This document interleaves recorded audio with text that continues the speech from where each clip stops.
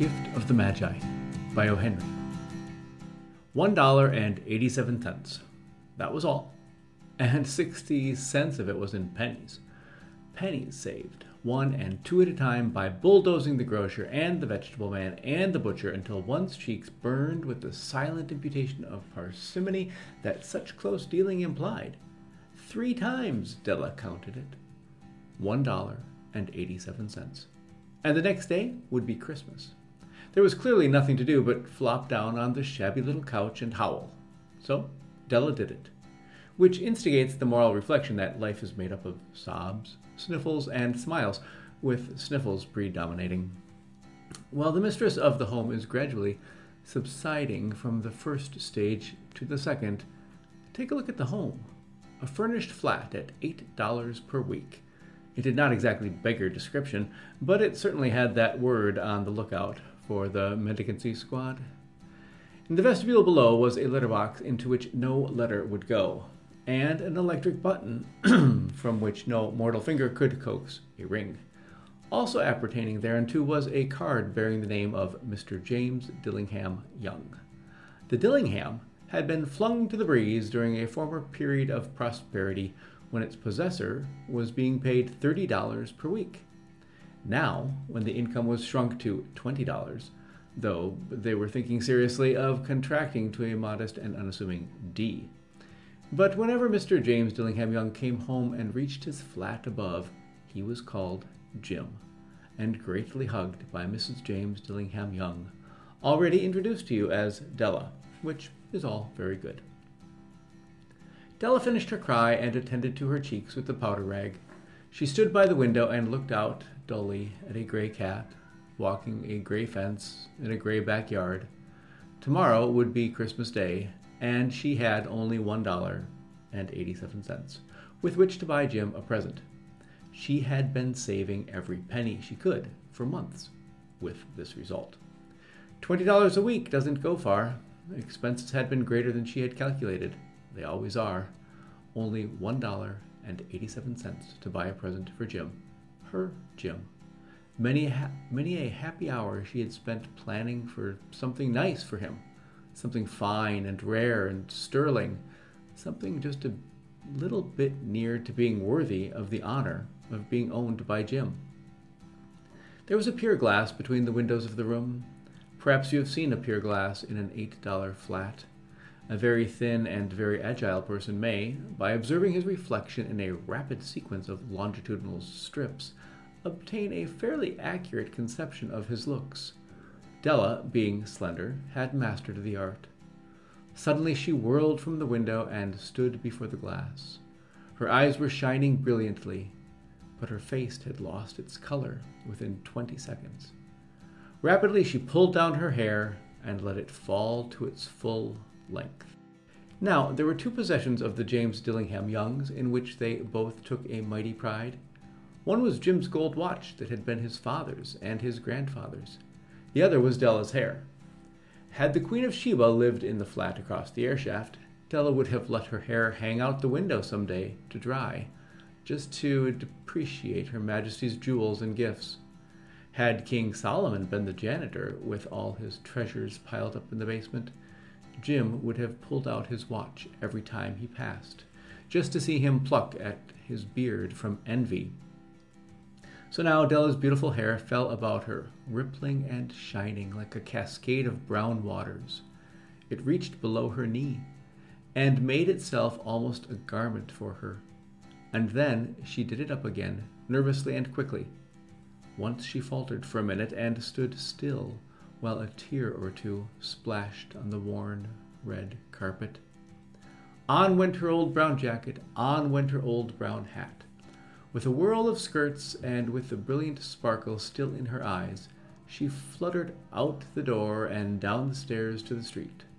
Where she stopped, the sign read, Madame Sonfrier, hair goods of all kinds. 1 flight up, Della ran, and collected herself panting. Madame, large, too white, chilly, hardly looked the Sonfrier. Will you buy my hair? Asked Della. I buy hair, said Madame. Take your hat off and let's have a sight at the look of it. Down rippled the brown cascade. $20, said Madden, lifting the mass with a practiced hand. Give it to me quick, said Della. Oh, and the next 2 hours tripped by on rosy wings. Forget the hashed metaphor. She was ransacking the stores for Jim's present. She found it at last. It surely had been made for Jim and no one else. There was no other like it in any of the stores, and she had turned all of them inside out. It was a platinum fob chain, simple and chaste in design, properly proclaiming its value by substance alone and not by meretricious ornamentation, as all good things should do. It was even worthy of the watch.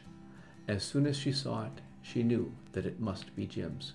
It was like him, quietness and value. The description applied to both. $21 they took from her for it, and she hurried home with the 87 cents. With that chain on his watch, Jim might be properly anxious about the time in any company. Grand as the watch was, he sometimes looked at it on the sly, on account of the old leather strap that he used in place of a chain. When Della reached home, her intoxication gave way a little to prudence and reason. She got out her curling irons and lighted the gas and went to work repairing the ravages made by generosity added to love, which is always a tremendous task, dear friends, a mammoth task. Within 40 minutes, her head was covered with tiny, close-lying curls that made her look wonderfully like a truant schoolboy. She looked at her reflection in the mirror long, carefully, and critically. If Jim doesn't kill me, she said to herself, before he takes a second look at me, he'll say I look like a Coney Island chorus girl. But what could I do? Oh, what could I do with $1.87? At 7 o'clock, the coffee was made and the frying pan was on the back of the stove, hot and ready to cook the chops. Jim was never late. Della doubled the fob chain in her hand and sat on the corner of the table near the door that he always entered. Then she heard his step on the stair, away down on the first flight, and she turned white for just a moment. She had a habit of saying a little silent prayer about the simplest everyday things, and now she whispered, "Please, God, make him think I'm still pretty." The door opened and Jim stepped in and closed it. He looked thin and very serious. Poor fellow. He was only 22, and to be burdened with a family. He needed a new overcoat, and he was without gloves. Jim stopped inside the door, as immovable as a setter at the scent of quail. His eyes were fixed upon Della, and there was an expression in them that she could not read, and it terrified her. It was not anger, nor surprise, nor disapproval, nor horror, nor any of the sentiments that she had been prepared for. He simply stared at her, fixedly, with that peculiar expression on his face. Della wriggled off the table and went for him. "Jim, darling," she cried, "don't look at me that way. I had my hair cut off and sold because I couldn't have lived through Christmas without giving you a present. It'll grow out again. You won't mind, will you? I just had to do it. My hair grows awfully fast. Say Merry Christmas, Jim, and let's be happy. You don't know what a beautiful, nice gift I've got for you." "You've cut off your hair?" Jim asked laboriously, as if he had not arrived at that patent fact yet, even after the hardest mental labor. "Cut it off and sold it," said Della. "Don't you like me as well anyhow? I'm me without my hair, ain't I?" Jim looked about the room curiously. "You say your hair is gone," he said, with an air almost of idiocy. "You needn't look for it," said Della. "It's sold, I tell you. Sold and gone, too. It's Christmas Eve, boy. Be good to me, for it went for you. Maybe the hairs of my head were numbered," she went on with sudden serious sweetness. "But nobody could ever count my love for you. Shall I put the chops on, Jim?" Out of his trance, Jim seemed quickly to wake. He enfolded his Della. For 10 seconds, let us regard with discreet scrutiny some inconsequential object in the other direction. $8 a week or $1 million a year. What is the difference? A mathematician or a wit would give you the wrong answer. The Magi brought valuable gifts, but that was not among them. This dark assertion will be illuminated later on. Jim drew a package from his overcoat and threw it upon the table. "Don't make any mistake, Dell," he said, "about me. I don't think there's anything in the way of a haircut or a shave or a shampoo that could make me like my girl any less. But if you'll unwrap that package, you may see why you had me going a while at first." White fingers and nimble toward the string and paper, and then an ecstatic scream of joy, and then, alas, a quick feminine change to hysterical tears and wails, necessitating the immediate employment of all the comforting powers of the Lord of the Flat. For there lay the combs, the set of combs, side and back, that Della had worshipped long in a Broadway window. Beautiful combs, pure tortoiseshell with jeweled rims, just the shade to wear in the beautiful vanished hair. They were expensive combs, she knew, and her heart had simply craved and yearned over them without the least hope of possession. And now they were hers. But the tresses that should have adorned the coveted adornments were gone. But she hugged them to her bosom, and at length she was able to look up with dim eyes and smile and say, "My hair grows so fast, Jim." And then Della leaped up like a singed cat and cried, "Oh, oh!" Jim had not yet seen his beautiful present. She held it out to him eagerly upon her open palm. The dull, precious metal seemed to flash with the reflection of her bright and ardent spirit. "Isn't it a dandy, Jim? I hunted all over town to find it. You'll have to look at the time 100 times a day now. Give me your watch.